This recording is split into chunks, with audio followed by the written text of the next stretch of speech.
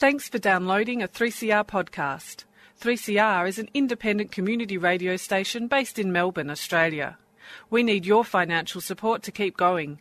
Go to www.3cr.org.au for more information and to donate online. Now stay tuned for your 3CR podcast. And a very warm welcome back to Solidarity Breakfast. A left response to the major developments in capitalism. What they trade in is not wheat. They trade in famine. A little dose of revolutionary optimism. I think it's really important to sort of express solidarity globally. It really is a deal by corporations, for corporations. The Union forever defending our rights. Down with the black leg. If you think the ABC's left wing, don't listen to this program. Solidarity Breakfast, 7:30 to 9am Saturdays, 3CR 8:55 AM, streaming and 3CR digital, podcast or audio on demand. And of course, the website solidaritybreakfast.org.au. Solidarity forever. Good morning, kin and listeners. And a very warm welcome back to Solidarity Breakfast. A left response to the will we major let it developments do in it? capitalism. No, get off there, Bill. It's Bill's ghost has entered the studio. And wants to wish you a very good morning. That's exactly right. And after the fierce weather events in Melbourne, I suppose everybody is sighing a sigh of relief that the weekend has come, except for all those people who are out there diligently earning a crust. On a Saturday. On a Saturday. Yes, that's right. And today we have got lots of things to share with you. The first one is a speech given by Ilyasah Shabba, who happens to be one of Malcolm X's 6 daughters, which is pretty interesting. She's the third, is that right? Yeah, that's right. And she is she came to Australia recently in early October. And interestingly enough, the visit was auspiced by Variety, which is a children's charity, and the Islamic Council of Australia, because, of course, Ilyasah Shabba is Muslim. And so it was an open event. It was at the Melbourne Town Hall. She's quite an inspiring person, so I've taken the bit that is halfway through her speech to share with everybody.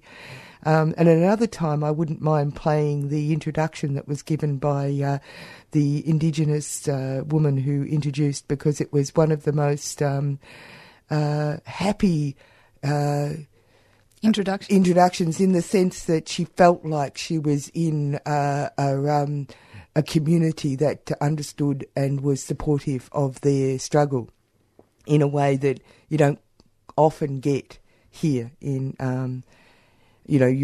people will be asked to come and do Welcome to Country. They'll be asked to do this and they'll be asked to do that, and they do. But it's not as a handshake as you'd like. Do you know what I mean? I don't know if you've noticed that. When two comrades meet. Yeah. It's lovely. It's solidarity. Yeah, that's what it was like. And I thought, oh, that's very interesting. So if I get a chance, I would like to play that to people. But today we'll do the main act. And later, we're a bit weary down at Stick Together. Stick Together. So that's how weary I am on Solidarity Breakfast. Kim and I went off to the Economic and Social Outlook Conference, which was kind of like not entirely, was a little bit like a Liberal Party love fest, but not entirely. It was very scary. Yeah, it was very interesting. We took the bullet. We went there for you, our listeners, and to understand, get a close... What is it? Look at the whites of their eyes. And drink free coffee. Yeah, that's right. But anyway, we've got 2 tasty pieces for you. One is about from you. Yeah, one is by the CEO of the Grattan Institute, John Daly, and we talk a little bit about when he's talking. The whole speech was on federation, but we took the bit that was about the GST, which is what everybody cares about. Yeah, that's right. That's the newsworthy part. And my bit is the one from Mr. Simon Cohen, who basically does a debater's argument about why older Australians are just selfish, and because they've maintained house ownership. Anyway, and they have the temerity to go on living. Yeah. That's right. Anyway, it's fascinating. It's like you require a thing at the beginning saying this program disowns all the things that are being expressed in this particular argument. But warning: this will freeze your blood. But it's really worth hearing what is one of the bits and pieces that will be coming towards us leading up to the next election. But let's remind you about something that Dennis from Stick Together was so good to remind us all about.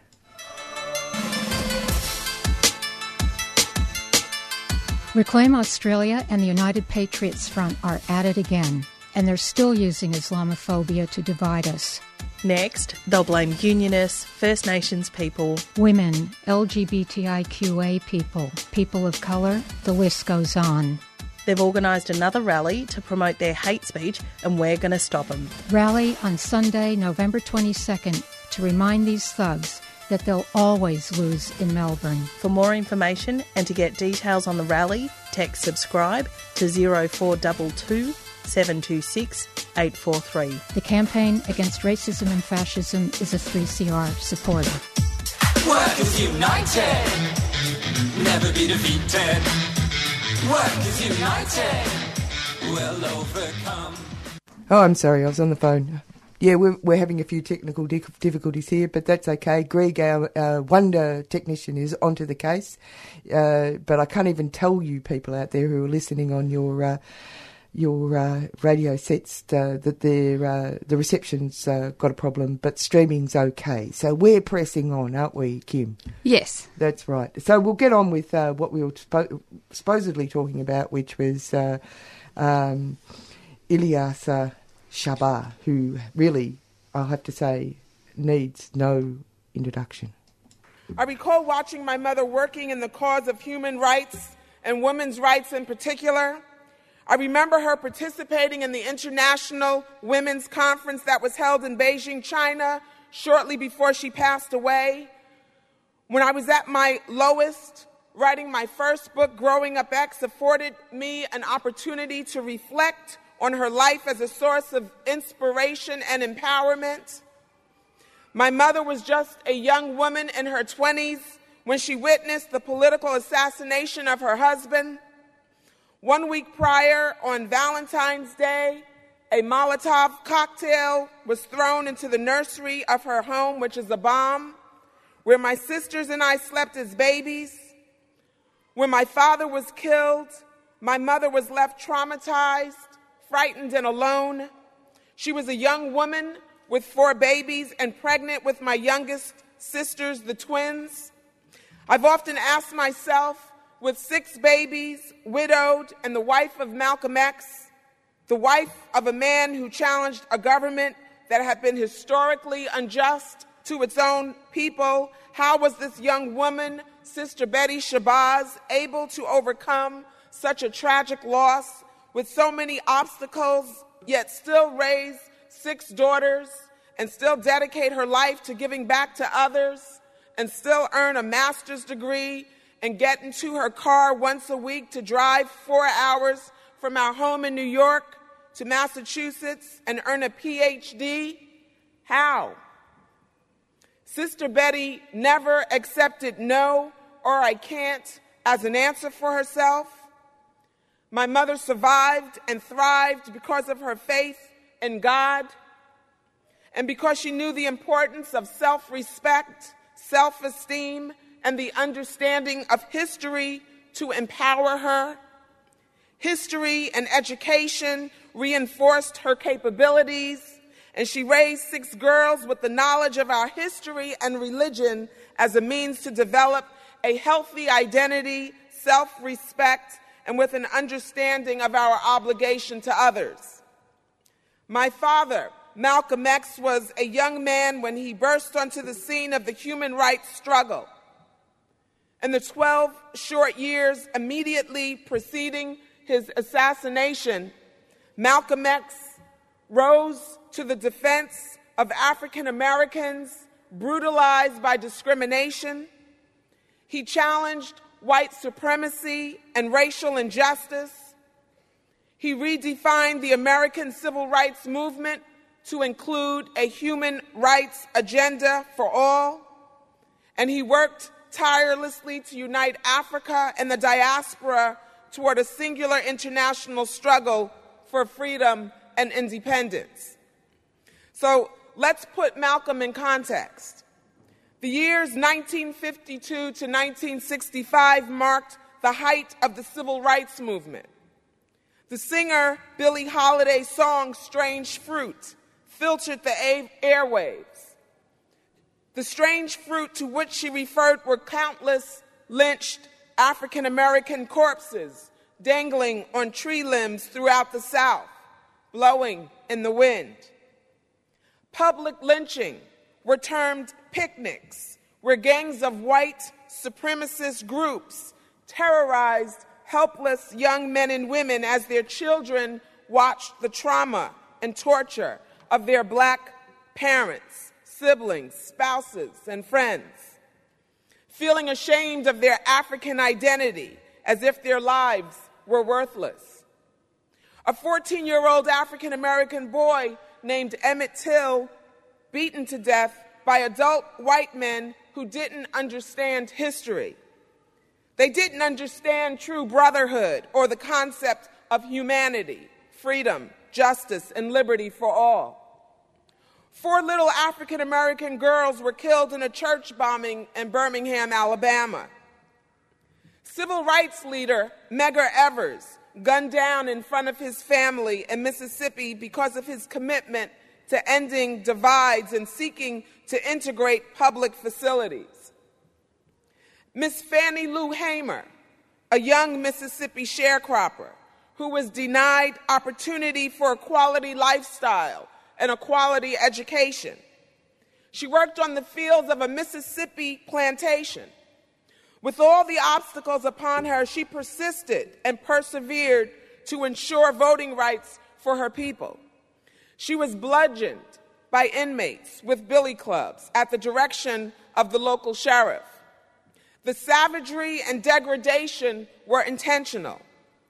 She later wrote that her entire body went numb, and as her dress began to rise, revealing her undergarment during this beating, that she would muster enough strength to pull her dress down, that the sheriff would then himself pull her entire dress above her head and continue her beating, with added obvious and intended humiliation.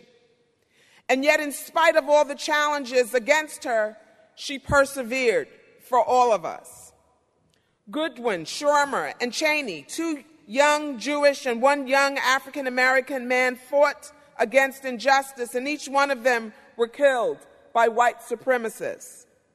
And then there were the images of government officials unleashing the fire hoses and dogs on peaceful, nonviolent, unarmed citizens who dared to protest. This, ladies and gentlemen, is what happens when we don't understand that when we hate another, in actuality, we hate and diminish ourselves. And this is the context in which Malcolm X, just in his 20s, stepped forward and stood up for all of us. Malcolm X challenged those who perpetrated these acts of political violence against its own citizens. He sought to end the devastation of human and natural resources caused by war and unequal distribution of the world's wealth. He accepted the mantle of leadership in the human rights struggle because he understood the oneness of man, that no matter where we're from in this world, that each and every one of us are brothers and sisters under the fatherhood of God.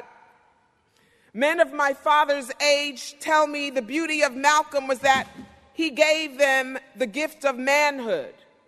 For the very first time in their lives, they heard the truth of who they were as men of African ancestry. Malcolm taught them the truth, that our history did not begin in slavery, but that our ancestors, refined and industrious African men and women, were the architects of great civilizations whose monuments are being resurrected even until this day. That our ancestors built those phenomenal pyramids, cities, and ships that archaeologists continue to uncover. That these refined and industrious African men and women were priests, scientists, physicists, astrologers, warriors, farmers, musicians, dancers, artists, poets. That they were not slaves, but that they were mothers, fathers, brothers, sisters, neighbors, and friends. And even though government officials unleashed all the powers of its enforcement agencies against him, Malcolm stood tall to restore our identities, to help us understand that long before there was a Harvard or a Yale, for example, that there was the University of Timbuktu, where Black African scholars conferred degrees to citizens of the world. The place where the first phenomenal libraries were erected. History must not be one-sided. All of our young people must know that they too are a part of history, that they too have ancestors who contributed quite significantly to world history, that the continent boasted thriving civilizations with colorful cities, universities, chapels, monuments, and obelisks of 78-foot-high granite structures weighing in excess of 200 tons, a landscape built by Black African people prior to the transatlantic slave trade. You heard that I was a project advisor for the award-winning Prince Among Slaves documentary. Prince Abdul-Rahman was one of the most famous Africans captured in the history of the slave trade, and he recounted his observation of this new land. He said that the United States was by no means comparable to the land in Africa from where he was kidnapped. In the 1700s, this great prince indicated that the United States was underdeveloped, that it was a pagan society, that the homes were poorly constructed by comparison to the structures built in Africa. He said that most Africans spoke 5 to 7 languages, that most Africans were Muslims. Thriving cultures were based upon universal spirit and intellect, God and scholarship, morale and wisdom. And so we must honor them ourselves. They too are our founding forefathers and foremothers. And I believe that this is how we construct and encourage a legacy of our own with intellect and morality. But we have to teach our children ourselves. We have to take that foot and step forward ourselves. I pray that we will be fortified with the understanding that knowledge of accurate historical information prepares us for leadership in our homes. It prepares us for leadership in our communities and around the world.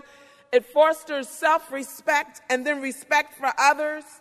It instills in us strength, compassion, and the ability to see right from wrong. It reminds us of who we are at our core and all of what we can accomplish, to be or not to be. We must ensure that when history is taught, we adults include the full contribution of all with integrity and honesty. As the leaders of our society and new world, as the fathers and mothers of our next generation of children, sitting back and waiting for someone else to do for us is no longer an option. We must do it ourselves. If my father could do it, certainly you can do it. When my father said education is our passport to the future and that tomorrow belongs to those who prepare for it today, we must study what he said, come together with like minds, plan, strategize, organize, execute. You just have to do it. Accurate historical facts lead to a clear understanding that we cannot suppress another without subjugating ourselves, that we cannot come to the aid of another without helping ourselves. If we do not know history in its entirety, then our education is incomplete, and we and all the children following will continue to suffer the disorder of detachment, separation from history, disconnection from culture, rejection of heritage, and very likely a life without true passion, determination, and purpose. We must truly prepare future leaders to answer the call to leadership, to give 110%, to prepare themselves so that they want to fulfill their life's purpose. We must commit ourselves to building strong, safe, and respectable communities ourselves. Young men must protect and guide their women when applicable, and women will understand their role in nation building so that they can demonstrate to the world that they too are the sons and daughters of promise. And we will stand tall, gleaming with pride with this generation of leaders whom we are preparing to take their place in history and define a legacy of their own.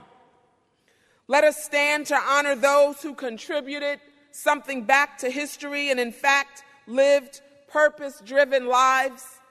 Let us stand to honor those who before Malcolm stood up against the transatlantic and Arab slave trades, the largest forced migration of a people in the history of mankind. We will stand worthy to honor the Congolese Queen Nzinga, who was the greatest military strategist in the year of the 1600s that ever confronted the armed forces of Portugal against Angola. Her aim was the total destruction of the slave trade. We will stand together worthy to say thank you to Kwame Nkrumah, Patrice Lumumba, Stephen Biko, and Nelson Mandela.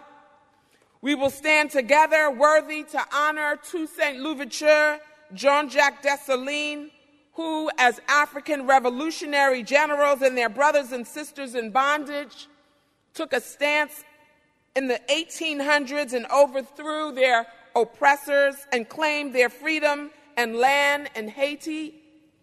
We will stand together to honor Frederick Douglass, Harriet Tubman, Denmark Vesey, Nat Turner, W.B. Du Bois, Solomon Northup, David Walker, Fannie Lou Hamer, all of whom challenged injustice. We will stand worthy with the great historians Carter G. Woodson, John Henrik Clark, Dr. Sheikh Anta Diop, J.A. Rogers.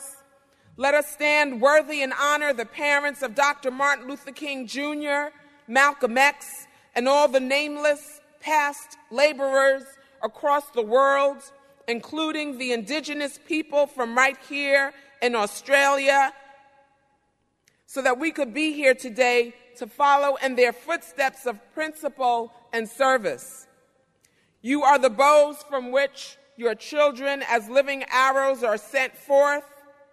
And as we pay tribute to our own transformational power of leadership, may each one of you emulate that wisdom, courage, and purpose of our great ancestors to produce the best in yourselves that mankind can offer. And in that manner, our lives will not be in vain. We will honor ourselves, and we will honor this new generation as we set examples of truth and leadership, just as those who labored before us. And I promise you that your blessings will reign forever. Inshallah. Thank you very much.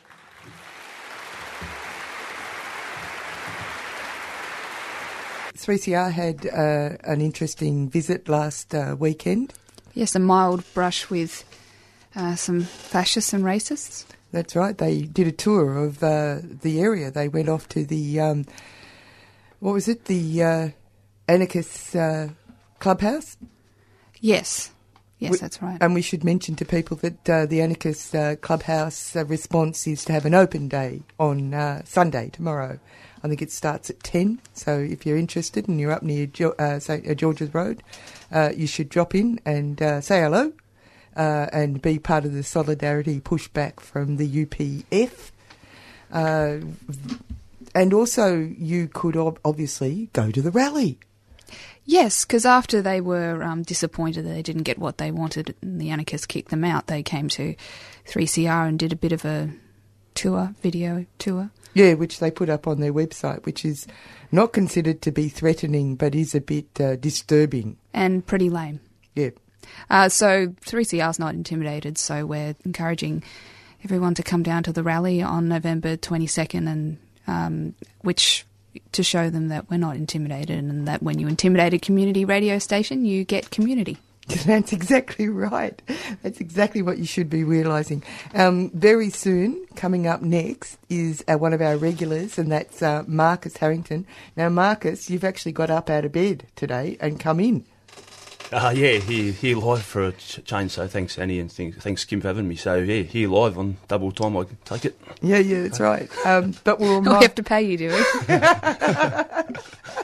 And who are you going to speak to today?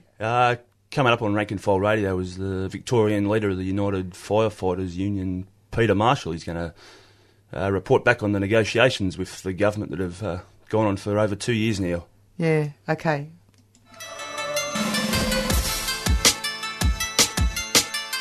Reclaim Australia and the United Patriots Front are at it again, and they're still using Islamophobia to divide us. Next, they'll blame Unionists, First Nations people, women, LGBTIQA people, people of colour, the list goes on. They've organised another rally to promote their hate speech, and we're going to stop them. Rally on Sunday, November 22nd, to remind these thugs that they'll always lose in Melbourne. For more information and to get details on the rally, text subscribe to 0422 726 843. The campaign against racism and fascism is a 3CR supporter. Workers united, never be defeated. Workers united, we'll overcome. And on Rank and File Radio this morning, the Victorian Secretary of the United Firefighters Union, Peter Marshall, joins me on the line. Welcome to 3CR, Peter. Good morning, how are you? And you're the Victorian leader of the United Firefighters Union, and currently Victoria's firefighters, members of your union, are in the midst of a drawn-out fight for better wages and conditions. Yes, unfortunately, with Andrew's government, a Labor government, and can I say that's extremely disappointment.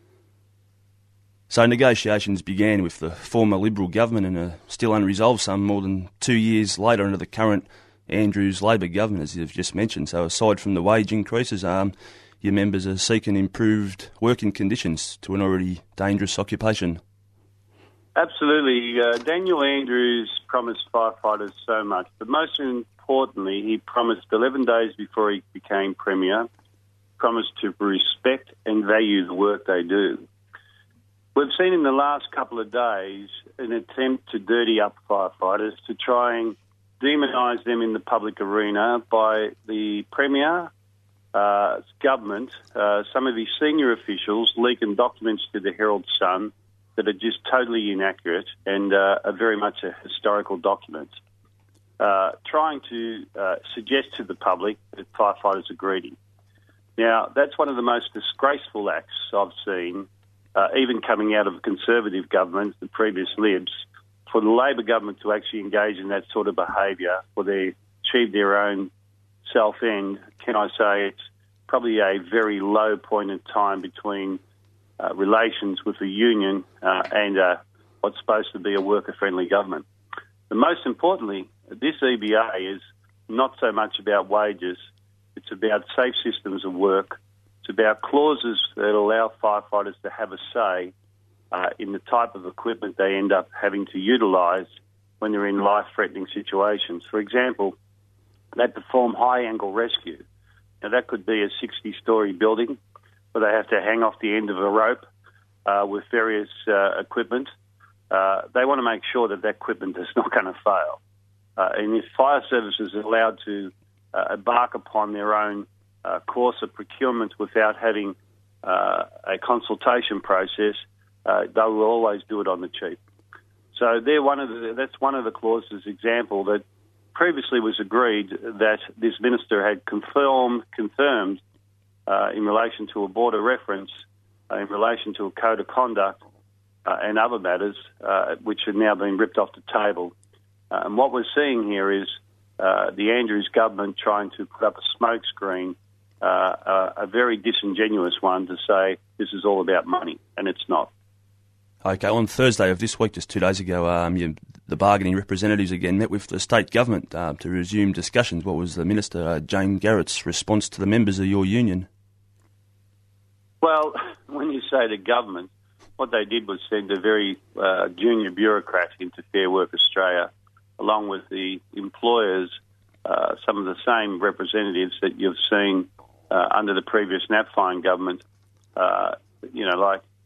the Andrews government's good on spin, but very little on substance, can I say. What they've done is try to refer this matter to Fair Work Australia so they can say it's not a matter that they have to worry about. It's a matter between Fair Work Australia, the employer, and the union. I can assure you, Daniel Andrews, it is not. And you have done enormous damage to the morale of firefighters leading into this fire season, and that won't be forgotten. And the government's response in the stalling in negotiations must be a huge kick in the guts to your members, given all the campaigning work they've done on the ground to get the Andrews Labor government elected in last year's election, and all a kick in the guts to all the union members in Victoria. Well, we're about to run some TV ads and radio ads in the not-too-distant future that show very graphically what Mr Andrews promised firefighters leading up to the state election. Just 11 days before he became Premier, he addressed over 1,100 firefighters, probably well over that, at Collingwood Town Hall, and he made this impassioned speech about how they had not been respected, and how when if he formed government, that he would respect and value their work. And he made this impassionate speech to the firefighters about how he admires every time they go to perform their shift work, how they put their lives on the line, and how he would value that, his government would value that. I can tell you their actions over the last week, and this document was leaked to the Herald Sun, and they know it's not an accurate document, that's the Andrews government, by the Andrews government. What sort of so-called worker-friendly government does that sort of rubbish? But they'll pay dearly for that.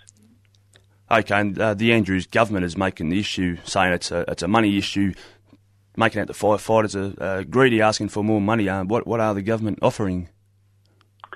Well, the government have made a number of offers along the way, but what was agreed not so long ago during negotiations, that wages would be dealt with as a last item, along with allowances. What was more important was to resolve those critical clauses in the EBA to go to the very heart of the safe systems of work for firefighters. That is, that when a firefighter goes to work, they come home safely. It is an extremely dangerous job. Those safe systems of work, those clauses in the EBA that were agreed, which now Andrews government has unagreed, go to the very heart of whether firefighters will be safe. Can I say also, it comes as a bit of a shock to us the other day. You heard much being made by the Minister Garrett and the Andrews government about the extra 450 firefighters that they say they're going to deliver. On Fair Work Commission the other day, they now say that they want to alter that time frame. In reality, what they're doing is they're reneging on agreed positions. Most importantly, they've misled the public. And the employers were calling on a number of clauses to be removed from the agreement, such as consultation clauses.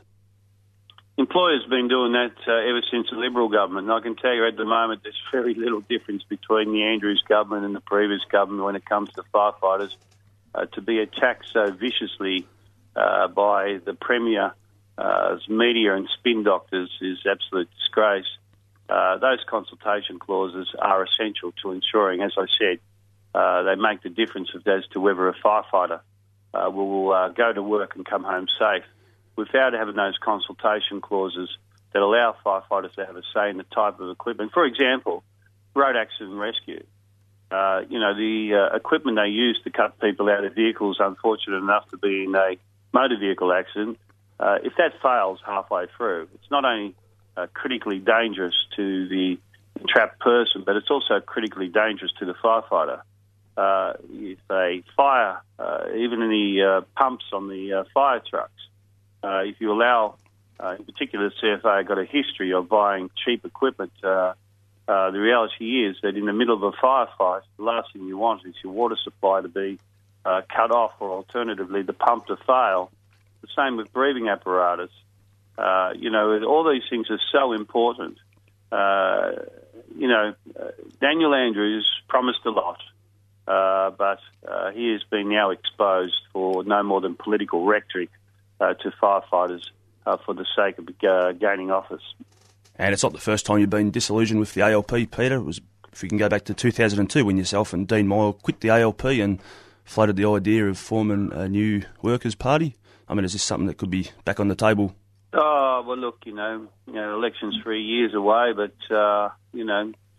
payback's a beautiful thing. And I think that, Mr. Andrews and his spin doctors at the moment may think they've had a little bit of fun trying to dirty up firefighters, but we've got long memories, and we'll remember going into the next election. But look, put all that aside, at the end of the day, what's most important is that your listeners understand that the 60% pay increase that Daniel Andrews and Jane Garrett are banding around is rubbish, and they know it, and we'll be able to prove that in the most graphic way, and then they'll be exposed for the misleading comments they've actually given to the public. But can I say this? Firefighters do not deserve to be treated like this. This is a government that promised so much and has delivered so little, and in fact has embarked upon the same sort of attack that they previously did under the Napthine government. You mentioned about the ALP before with Dean Moyle in 2002. Well, let me say my experience in 1999, 2001, with the now Treasurer, Tim Pallas. Then Daniel Andrews was the Assistant Secretary of the ALP and the Bracks government. This has never been made public, but certainly will be in the near future. Their sort of duplicitous behaviour of making agreements for the sake of political expediency and then withdrawing them at the last moment, is breathtaking. You can see why people become disillusioned with politicians. Very good on spin. And we could go on all weekend speaking about the betrayal of Labor governments towards workers. But the Andrews government ought to realise the firefighters are the ones keeping all Victorians safe. So thanks for joining us on Community Radio 3CR this morning, Peter. Well, listen, thanks for giving us the opportunity, but just one last comment. The dirty up that the attempt by Daniel Andrews and Jane Garrett is the most disgraceful act that we have seen in a very long time. And it will be, the public record will be corrected. Thank you for allowing us the opportunity. Thanks, Peter. Still fighting for what is ours. Climate action. Climate justice. No man know the time, know the hour. In December, the governments of 190 countries arrive in Paris to discuss a new global agreement to stop dangerous climate change. 3CR joins their discussions with a series of special interviews and analysis, starting Monday, November 16 till 28, and continuing into December. From 8 a.m. till 8:30 a.m., weekdays and on Saturdays. The warnings have been issued. If we don't hold the line on emissions, climate change will be irreversible. Sinking so low. Stay tuned as 3CR breakfast programs join the global conversation.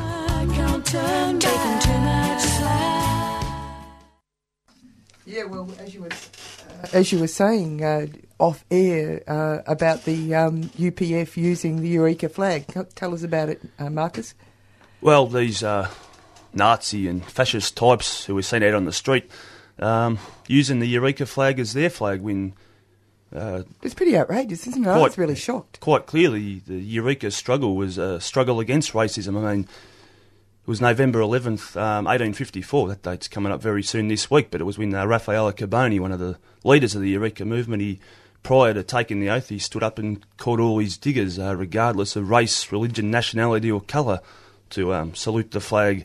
So these fascists totally misled, using the Eureka flag as their flag when it was the Eureka fight was a fight against racism.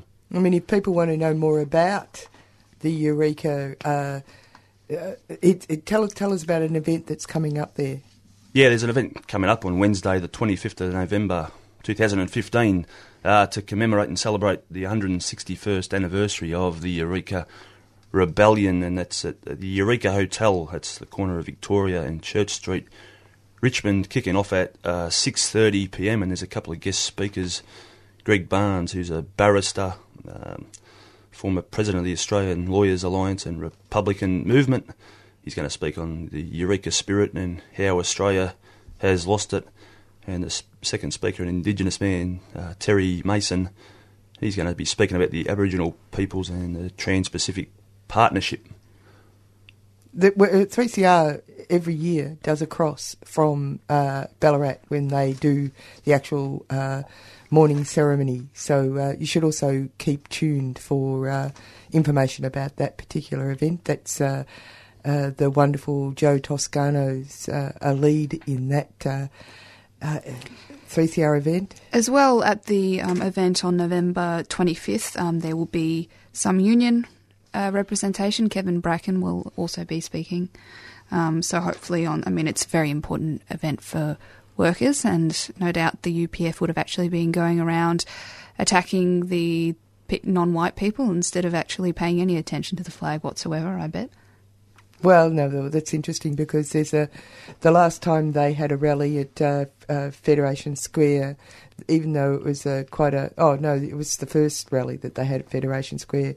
It was quite disturbing to see such a group of people that had lined themselves around the UPF, which it wasn't. They weren't part of the UPF; they were part of the Reclaim Australia. But there were a lot of people there who came from varying backgrounds. It was quite clear that they had come to live here as immigrants, like all of us, but I mean more recently. So there were people from different backgrounds and, Cambodian or whatever, and, from some Asian countries and also from some other countries where people are generally black. So there were people there in their camp. So they're appealing to them from a fundamentalist Christian grouping, I think. They're quite disturbing. All united by their bigotry. There's also a anti-racist meeting that's happening. It's the Socialist Alliance Day School, which is happening on November 7th. Today. Yeah, today. Obviously, I don't know what date it is. Yeah, that's right. That's why I put it in front of your nose. Yes. That's at 200 Arden Street, North Melbourne, and they'll be speaking about racism, colonialism and imperialism. So that's very relevant to what we've been discussing today. Exactly right. We're coming up to one of our other regulars, which is, of course, Kevin Healy, and this is the week that was. He'll have a feast on the various things that have been happening this week. We've got a variety of other things coming up later on. We're going to do a report on the Economic and Social Outlook Conference, which I must say that after being there for a while, I did actually feel I was interested. Like I said, you need to see the whites of your eyes. You have to know your enemy. But it was definitely an experience. Just to remind you about the anti-fascist counter-rally that's coming on November the 22nd.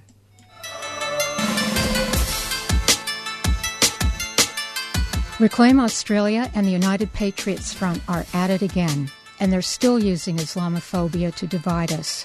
Next, they'll blame Unionists, First Nations people, women, LGBTIQA people, people of colour, the list goes on.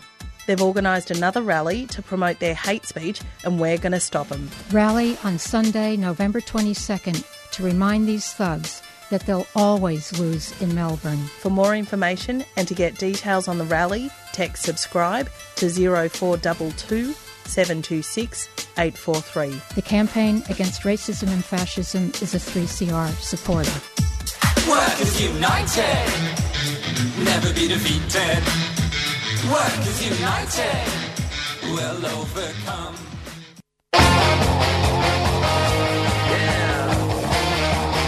How to Make Trouble and Influence People 2016 diary will be launched at Friends of the Earth Food Co-op on Friday, November the 13th between 6 and 8 p.m. Join us at 312 Smith Street for speeches, readings and performances of classic Australian protest songs by Laura McFarlane and Jimmy Ratt.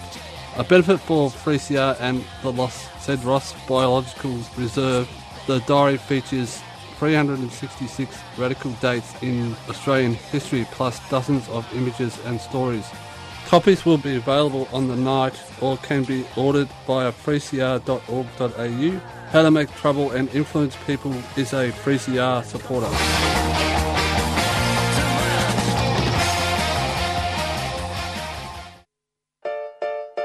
Still fighting for what is ours. Climate action. Climate justice. No man know the time, nor the hour. In December, the governments of 190 countries arrive in Paris to discuss a new global agreement to stop dangerous climate change. 3CR joins the discussions with a series of special interviews and analysis, starting Monday, November 16 till 28, and continuing into December. From 8 a.m. till 8:30 a.m., weekdays and on Saturdays. The warnings have been issued. If we don't hold the line on emissions, climate change will be irreversible. Sinking so low. Stay tuned as 3CR breakfast programs join the global conversation. A weak solidarity, Bricky Team listener, when we find someone whose intelligence so overwhelms us, it's difficult to let a week go by without paying a tribute to his latest contribution to the wealth of human knowledge. And last week we'll recall that someone, the Minister for Concentration Camps, Razor Wire and Sink the Boats, Peter Duffer, really put Amnesty International in its place after it had been slightly critical of True Blue Aussie's concentration camps, Razor Wire and Sink the Boats. These people, our hero, raised the level of debate as the machinery of his great mind ground into action, have an ideological opposition to what we are doing. Well, for this week's chapter, Pete kept logic running riot as he toured Syrian refugee camps to hand-pick the beneficiaries of our international largesse. This puts our critics in their place. This shows that by being cruel, we can be kind. Now, I've paraphrased him a bit, but that's actually what he said. And after meeting real human beings fleeing the consequences of our clinging to the coattails of our great protector and very, very, very close friend, the US of the UN of the US of the world, invasions, after meeting and displaying his love for dear little children, Pete said, there wasn't a dry eye in the house. Well, he meant tent or shanty or something, but it's understandable. He probably gave them a copy of our policy. So having seen firsthand the human tragedy we have created, you'll now settle the Syrian refugees and perhaps other refugees, Pete, on Nauru and Manus in True Blue Aussie. We will not encourage the people smugglers. We will not reward no proper papers, queue-jumping, illegal boat people who could have stayed where they were and now benefited from our international largesse. You have to be kind to be cruel. Oh, no, hang on. You have to be, So you were deeply moved by your visit? Deeply. Oh, I've got a feeling he's going to get a regular gig on the week that was. The mainstream media, and I have to admit some guilt in this area myself, have been swamping us with horses. That bit I don't mind, but more so with what the filthy rich and the D-grade celebrities clinging to the filthy rich have been wearing and eating in their come in and display your wealth or your youthful attraction while it lasts, sponsors very expensive hospitality, which obviously pays off for the other 51 weeks or they wouldn't dish out their form of largesse. But on the horses side, and I want to thank the television channel for breaking its coverage every now and then to show a horse or two. Well, that's a bit facetious because there is now a dedicated channel which does show the horses. On the Can't See What the Fuss Is All About. A friend and I have followed women riders for years, aware their strike rate vis-a-vis the number of rides they get leaves the blokes for dead. I think it's in the hands, the feel the horse gets through the hands, but the fuss. There's been 28 races so far this week, and Michelle has won only one, a handicap for old stayers.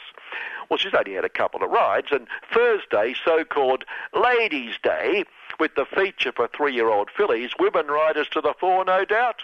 Well, in that race, the number of women riders, yes, you got it exactly, 0. But how dare Michelle suggest there's sexism, chauvinism?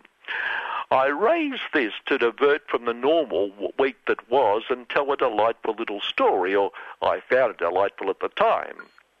A few years ago at a small bush meeting, well, the Matoa Cup, it's a great weekend. The pub's now closed, I believe, but that Friday night it was the social centre of True Blue Aussie. Anyway, race 1, 8 starters, 2 women riders, 1 a young woman called Kate Walters, then quite young. She's since had a kid, but she's back riding again in that region. And those who know anything about racing know jockeys must treat stewards like they're gods.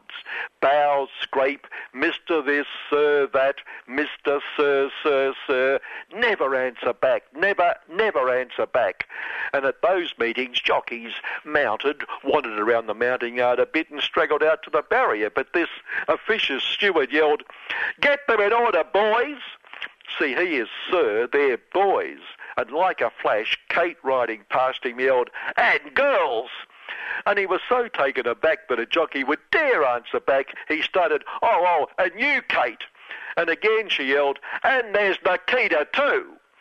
As far as I know, she was never charged with bringing the industry into disrepute, but she could have been. And I thought, how delightful to hear a gutsy young woman standing up against chauvinism.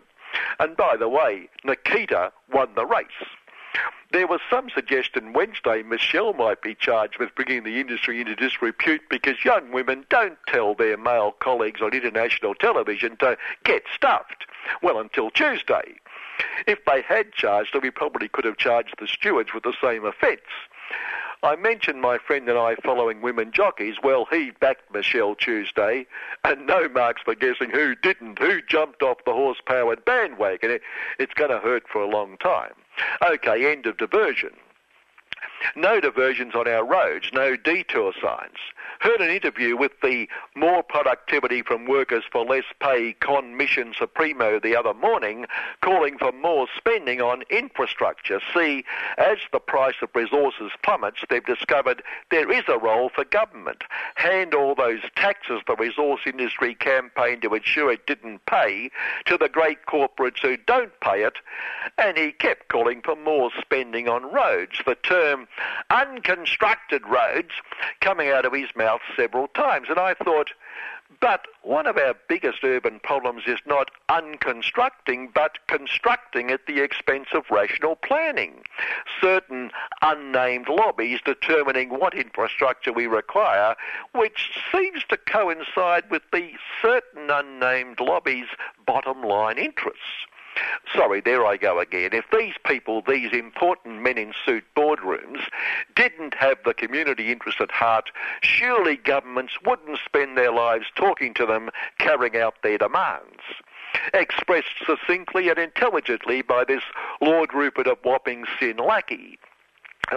Objective independent scribe, Tom Selling It, Smelling It. Apparently the son of chain smoking also knows what's good for us, no longer filthy rich, John Selling It, Smelling It. Which might explain something, because Tom spent a whole page solving the problem of traffic congestion. When planning a freeway, however many lanes you think you need, add at least one. Simple, really. Why didn't we think of that, listener? It takes a great mind, obviously. And simple certainly sums it up. Then again, if you're a road authority controlling transport policy stacked with several floors of road engineers, it makes sense to keep creating work for yourself, and those people would never realise the panacea to all our transport problems they promote will in time become the problem requiring the next panacea. Would they? Those who do make it through the congestion to the airport have been hit with a new "Welcome to Monopoly Parking" sign. The exorbitant parking fees up by another exorbitant 67%. But when you were privatised, we were told it was part of competition, world's best practice on the Great Level Playing Field policy. And it is. They can always drive a bit further and park at Sydney Airport, although that's no cheaper. They're currently widening the privately owned road to the airport yet again. Remember, they promised we could do Dandenong to the airport in 36 minutes, and it may be possible at 3 a.m. But those Vic Roads engineers, and therefore the government puppets they instruct, know that money would be wasted building unnecessary infrastructure like a railway line. On giving government instructions, the Chamber of Profits has shown its dedication to all of us by declaring we must raise the GST, impose it on everything except private school education, and must use that to lower company taxes so the poor who pay all that extra GST will be better off. Their caring for all of us altruism knows no bounds. Speaking of a union account manager, niece of a long-term nepotistic regime in that union, told the Her Most Gracious Majesty's Kanga Mission she couldn't explain how she bought loads and loads of personal items, including a little bit of jewellery from Tiffany's, at union expense. I would have thought the reason was obvious.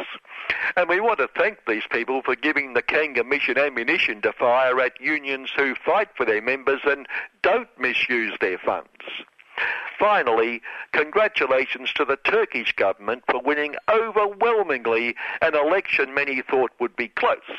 Although the government was so confident, it was able to announce the results, the surprise results, in evil terrorist Kurdish areas where it was thought it might poll pretty ordinarily, for instance, even before the votes were counted.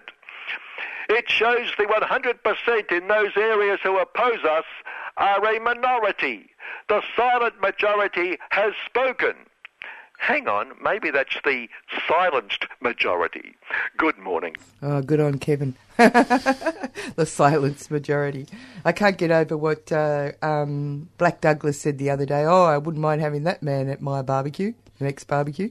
So Kevin's got fans all over the country who are interested in his spin. When nobody else will say what they think, he does, which is great. And you heard that on Solidarity Breakfast with Annie, Kim and Marcus, who got up early to come here. He braved the rain. He's just going to laugh silently. This is radio, Marcus. You got to talk. Kim and I took a bullet for the show and went off to the Economic and Social Outlook Conference. And the first one off the rank, we've got a couple of reports just for your predilection. The first one, what's the first one? The first one is a bit from, there was a session where they all talked about federation and the problems of federation, which one of the problems was that the public doesn't care about it. Red tape. Red tape, no one cares. But they were very annoyed. They kept having to talk about the GST, which is only, they say, slightly related to the issue of federation. That is how the states implement the GST. But anyway, this is an interesting piece from John Daly, who is the CEO of the Grattan Institute, which is one of those think tanks. Those think tanks. Now that brings us to tax reform. There's lots of levers here economically, but as I suggested, I suspect the federal impacts will by and large be a byproduct. Now, of course, tax reform is politically very hard, and if anything, the federalism issues make it harder. Let me speak very specifically, though, about the GST, because I think we spend a lot of time waving our hands at the GST and not thinking through exactly how would this play out. Let's for the moment assume a 5% increase in the GST from 10% to 15%. In today's terms, that will raise you, roughly speaking, $27 billion. Unless Malcolm Turnbull wants to write an even more comprehensive suicide note than John Hewson, he will provide a substantial compensation package to those who are in the bottom 20% who are by and large on welfare. He will not be able to ensure that every single person in the bottom quintile is better off, but he will be able to ensure that on average they are better off, and indeed that the vast majority of them are better off. And of course that's the big difference between a real-life package and what was discussed by ACOS yesterday, in which there was no compensation at all in terms of those who are on welfare benefits. That doesn't strike me as a plausible answer that any sane government would take to the electorate.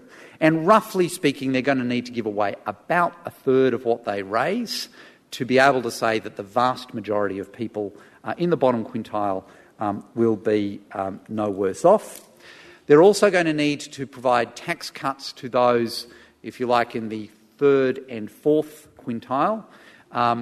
That will leave the vast majority of households in the third and fourth quintile better off, and indeed you will get an economic payoff from that because by definition you are reducing marginal tax rates for the groups that matter the most. Because for that third and fourth quintile, those are the people whose decisions about working get affected by most by the amount that they get to take home after tax. And for reasons that I'll go through, that doesn't actually leave you very much, about 4 or 5 billion a year for the Commonwealth to spend either reducing corporate taxes or reducing income taxes further or paying down on the budget deficit or whatever else you might want to look at. But either way, it's not a very big number. So you've got to start there. I can't see a package, and you can argue about, well, exactly how much do you want to have here, and maybe it's not quite a third, maybe it's a bit less than that goes in the way of welfare payments, a bit less than that goes in the way of tax cuts. But I'd suggest it's going to need to be that kind of order of magnitude to come up with a package which is not regressive, a package which overall leaves the bottom fifth a little bit in front of where they are at the moment, and I would suggest that's going to be the price of reform here. Okay, so that brings us to the next bit. There is the minor detail, which is that at the moment the states are entitled to all of the GST, however much the Commonwealth raises, and I cannot imagine that they're going to give that away. I can't understand why a rational state government treasurer would agree to only receiving a proportion, because if they know that the Commonwealth is taking 10% this year, they will know that the Commonwealth can arbitrarily take 20% last year, and if 115 years of federation has told us one thing, it is that the Commonwealth will do that any time it is in trouble. And it will get into trouble again. Indeed, arguably its budget is, in fact not arguably, its budget clearly is in quite a lot of trouble already, and a state premier will clearly see this as being a slippery slope to the Commonwealth taking more in future. So I would imagine the rational state government treasurer will insist that any GST reform leaves the state government getting as much as it used to, getting all of the GST. So by definition, $27 billion a year will get transferred from the Commonwealth, and of course there's an offsetting $27 billion that goes to the states. Now, of course, that leaves the Commonwealth in a bit of a hole. Why would the Commonwealth be pursuing GST reform to see its budget go backwards by that amount? And so it's necessarily going to need to reduce specific purpose payments to the states by about $22 billion so that it winds up more or less where it is. And of course that would leave the states collectively about $5 billion in front, which strikes me as about the number that the states will want as a payoff for going through all the political pain of this process. That strikes me as a plausible package. I'm not saying it's going to happen. I'm not saying that you couldn't fiddle with the numbers to leave it slightly different, but it strikes me that as you walk through the logic of the GST and its reform, that's the kind of thing that it will need to look like in order for all of the various bits to add up and make some sense. It leaves the states better off, it leaves the Commonwealth with a shift in tax mix towards something that is hopefully going to encourage working a little bit more. It leaves welfare groups happy, maybe, at least it's possibly a plausible outcome. And note, one of the things that's key in this is A GST package like this does not have to be regressive. You can very easily design a package of GST increases, tax cuts and welfare increases, which leave the bottom fifth materially better off than where they are at the moment. Now, there is a minor detail. If you are going to reduce specific purpose payments by $22 billion, by definition you are going to have to abandon Commonwealth payments to the states either for hospitals or for schools. You can take all of the Commonwealth-specific tied grants to the states other than schools and hospitals, and as you see, you don't even get to 11 or 12 billion a year. If you're trying to get to 22, you are going to have to touch at least one of schools and hospitals, and more than just touch it. You're really going to have to essentially exit that. Now, as I said, whichever lobby group that affects is going to scream like crazy. That's not going to make GST reform any easier, but it does strike me as a logical corollary of getting into this business. So, where does that leave us? Well, tax reform, it's a big economic lever. The federal impacts will, if anything, be a byproduct of, as you kind of work through the logic of it, and be fair to say it's going to be pretty tough, and it will probably necessarily imply the Commonwealth exercising less control over at least one of schools or hospitals in the future.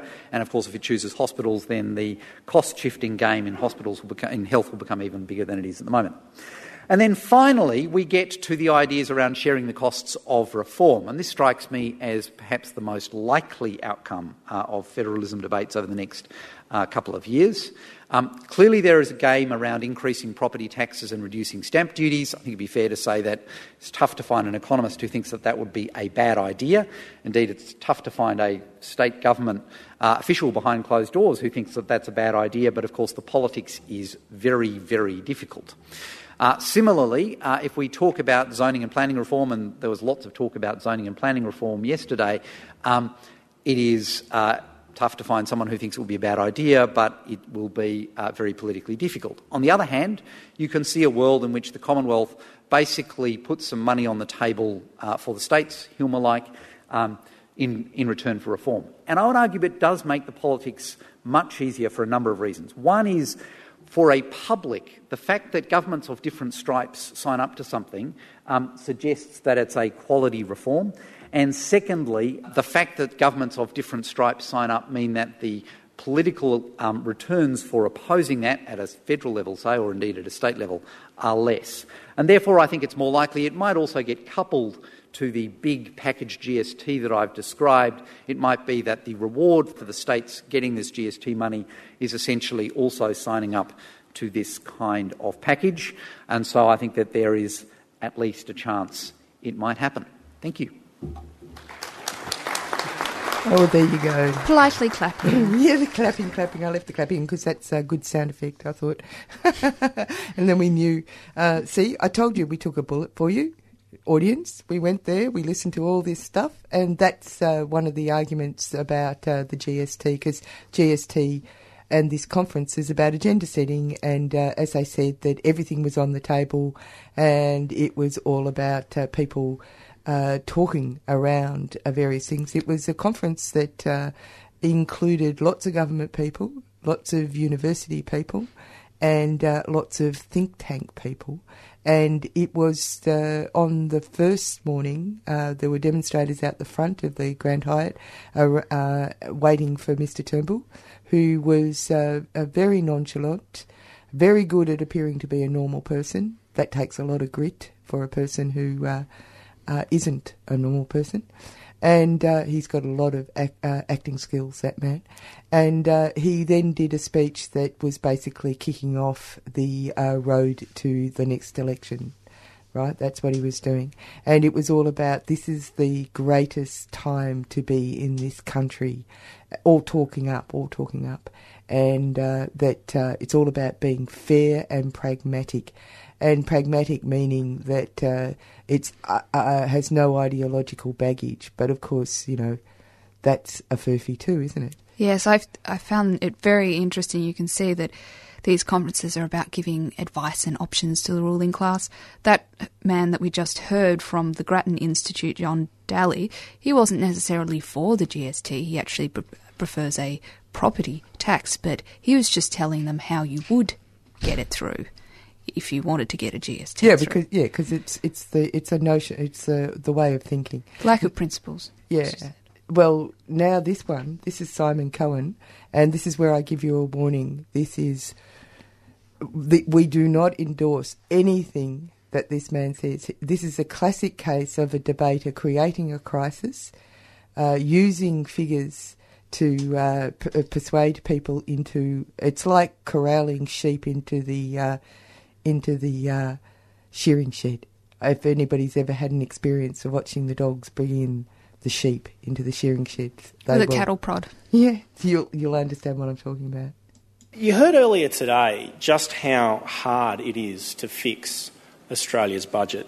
This session is going to explain one of the reasons why that is, and it comes down to the intractability of dealing with welfare spending. Before we get to that, though, I think it's really important to have a discussion about exactly what the word sustainable means. Since other countries spend much more on their welfare systems than we do, our system by definition is sustainable. Now, there's two problems with this approach. The first is that it assumes implicitly that these other countries' systems are themselves sustainable. Estimates on, for example, the US social security system suggest that it's underfunded to the tune of hundreds of trillions of dollars. You can't pick up a paper in the UK without reading about the pension crisis. And a recent EU report on ageing found that half of all EU countries have already started to cut their pension systems because they can't afford them now. That is not just Greece. That is countries like Germany and France too. The alternative model here is that of Japan, with an old population, a dormant economy, and now entering their second consecutive decade that is considered lost. But there's a second problem with that definition of sustainability, and that's if your spending needs tax increases that are impossible to pass in the Australian environment, is your spending really sustainable? It's not enough to say that other countries will pay taxes sufficient to fund this system. We cannot glibly assume that Australians will do likewise. In fact, a recent survey on attitudes towards tax by per capita found that just 3% of people thought that they personally should pay more tax. There's plenty of people out there who think that others should pay more tax to fund their services. But you won't get $50 billion, the amount of money we're talking about here, without everyone paying their share. Now, for those of us who believe in small government, like myself, this reluctance is actually a positive thing, because I think it's pretty much the only thing that's holding government back from expanding spending in every area. And you can see the evidence of this reluctance very clearly. Now, for the last 41 years, revenue to GDP has existed within a fairly narrow band. 2/3 are pretty close to the average at 23.8%. But in that 41-year period, not a single budget was more than 10% outside that average. Now, during that period of time, every single government that was in power attempted tax reform. Fraser with his indexation of income tax, Hawke had a tax summit, Howard and Costello with the GST, personal income taxes, and of course the recent Gillard and Rudd government's Henry tax review. And every one of those governments, other than John Howard's, was hurting pretty bad for revenue for a lot of the time they were in power. Most of them were running deficits. But none of them could shift this tax to GDP ratio outside 2.5% of GDP of the average. Now, what this shows to me is that there is in fact no evidence that Australians are willing to cop significant tax rises to fund the status quo. As a consequence, it is irrelevant that the United Kingdom spends 2.7% of GDP more on pensions than we do, because their tax to GDP ratio is 9% higher, which cannot happen here. And it is even more irrelevant that Sweden spends 4.7% of GDP higher, because their tax to GDP ratio is 18% higher. Unless and until you can convince me that Australia will pay more tax than ever before in its history, you can't say that the system is sustainable. So my definition of sustainable, and the one that I'm going to work off on this presentation, is that the spending has to fit within the existing tax envelope plus or minus 2.5% of GDP. That brings us to ask the question, does the welfare system fit within this space? Well, one thing that is clear is that welfare has come to dominate the budget. If you go back to 1971, health, welfare and education constituted just 25% of state and federal budgets. At the moment, it's now 60%. There has been a significant increase in this recurrent expenditure. Now, in the short term, there are sustainability issues, I think, with family tax benefits and finding a way to fund the NDIS, which will start big and get bigger. But in the longer term, there is really only one issue for sustainability of the welfare system, and that is the age pension. And in my mind, pension reform is in fact inevitable for two reasons. Firstly, the cost increases are, or very soon will be, unsustainable, and equally importantly, since we are talking about fairness and individual responsibility, the current means test for the pension is unfair. And that fairness is a key theme for today's conference. So why is the pension unsustainable? Well, in 2009, the Harmer Review found, as many other reviews have, that the purpose of the pension was to support people who could not support themselves in retirement. Now, pensioners themselves rather vehemently disagree with that characterisation, suggesting the pension was an entitlement for working hard and paying taxes. But in practice, the pension is in fact quasi-universal. 4 out of every 5 people of retirement age receive a pension. It is the largest single federal government payment, with more than 2.4 million pensioners receiving more than $44 billion a year. This is a figure the budget predicts will exceed $50 billion a year before the end of the forward estimates. That is a 35% increase in real terms since 2007-2008, i.e. the height of the mining boom. One of the things that has been driving this increase, of course, is the practice of benchmarking the pension against wages. And what we've seen is that in real terms, both on a per capita and a per worker basis, there's been a massive increase in the value of the pension. Between 1971 and 2011, the cost of the pension as a percentage of average wages has doubled. That is to say that pensioners are securing more of the gains, not merely their share. This percentage will increase by another 50% over the next 40 years. Is each generation paying for themselves? My research says no. What they are in fact doing is taking more from the next generation than they were willing to give to the generation before them.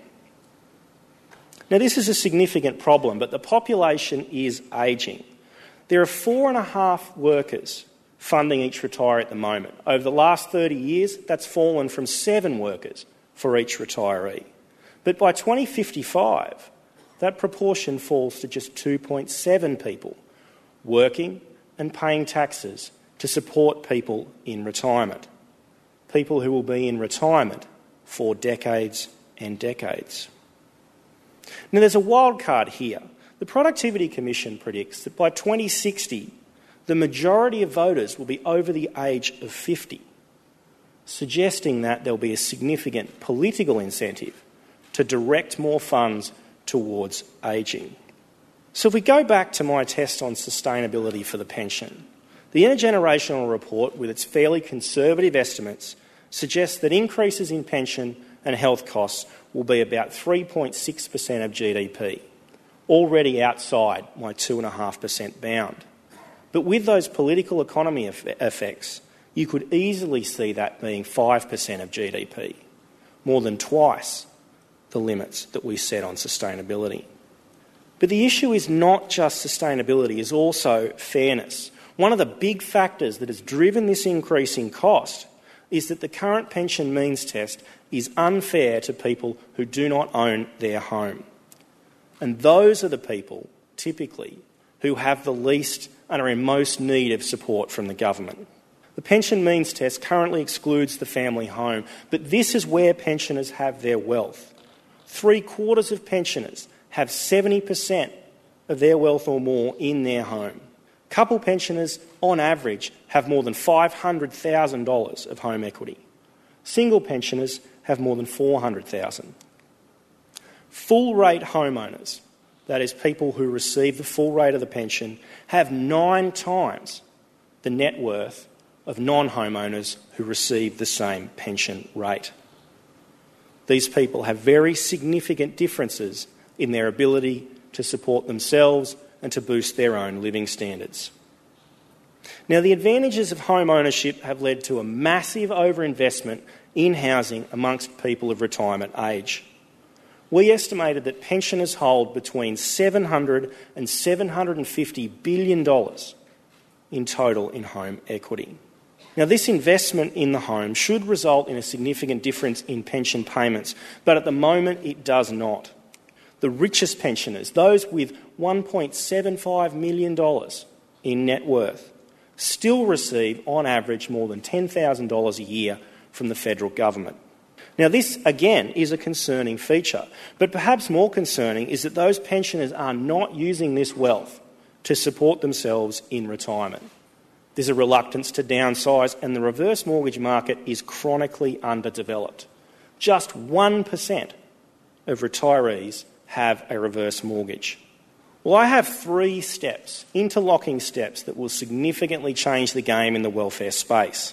The first is to include the family home in the pension assets test, simply because we must acknowledge that the bulk of pensioner assets are held in the home. The means test has to reflect the true net worth, that is, the ability of people to support themselves in retirement. What is happening at the moment is that the poorest pensioners and the people who do not own their home and are paying taxes are in fact transferring income to middle and upper class landowning families. This is not about punishing pensioners for owning their home. It is simply reflecting the ability that people have to support themselves and figuring out who needs government support the most. That's a key principle of our welfare system. But this has to be linked with a second reform, that is, helping pensioners release some of that equity and get a higher living standard. We need to boost the take-up of reverse mortgages by creating a government-backed, government-insured reverse mortgage product. But our model, our government reverse mortgage, would have low rates, low fees, but very importantly, must be taken as an annuity product, a regular stream of income to supplement or replace the pension. Because this is backed by government, there's a guaranteed return, suggesting that we could open it up to the $5 trillion in funding that's coming into superannuation over the next 30 years.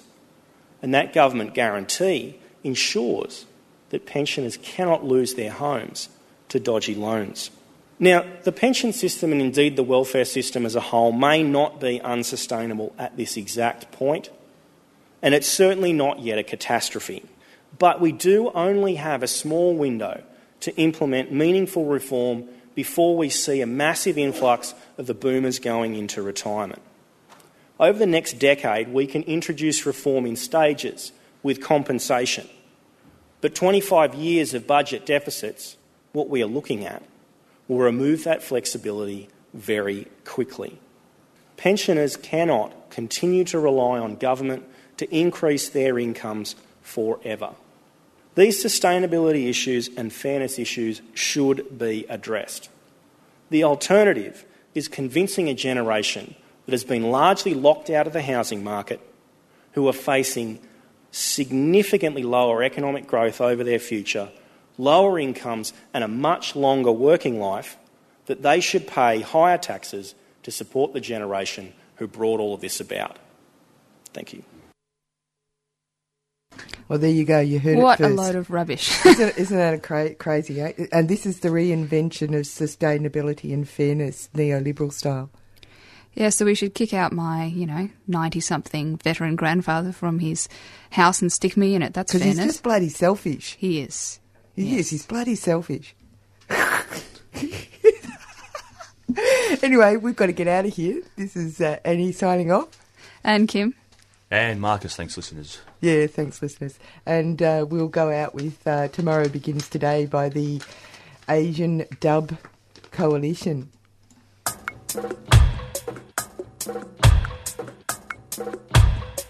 You've been listening to a 3CR podcast produced in the studios of independent community radio station 3CR in Melbourne, Australia. For more information, go to allthews.3cr.org.au. You've been listening to a 3CR podcast produced in the studios of independent community radio station 3CR in Melbourne, Australia. For more information, go to allthews.3cr.org.au.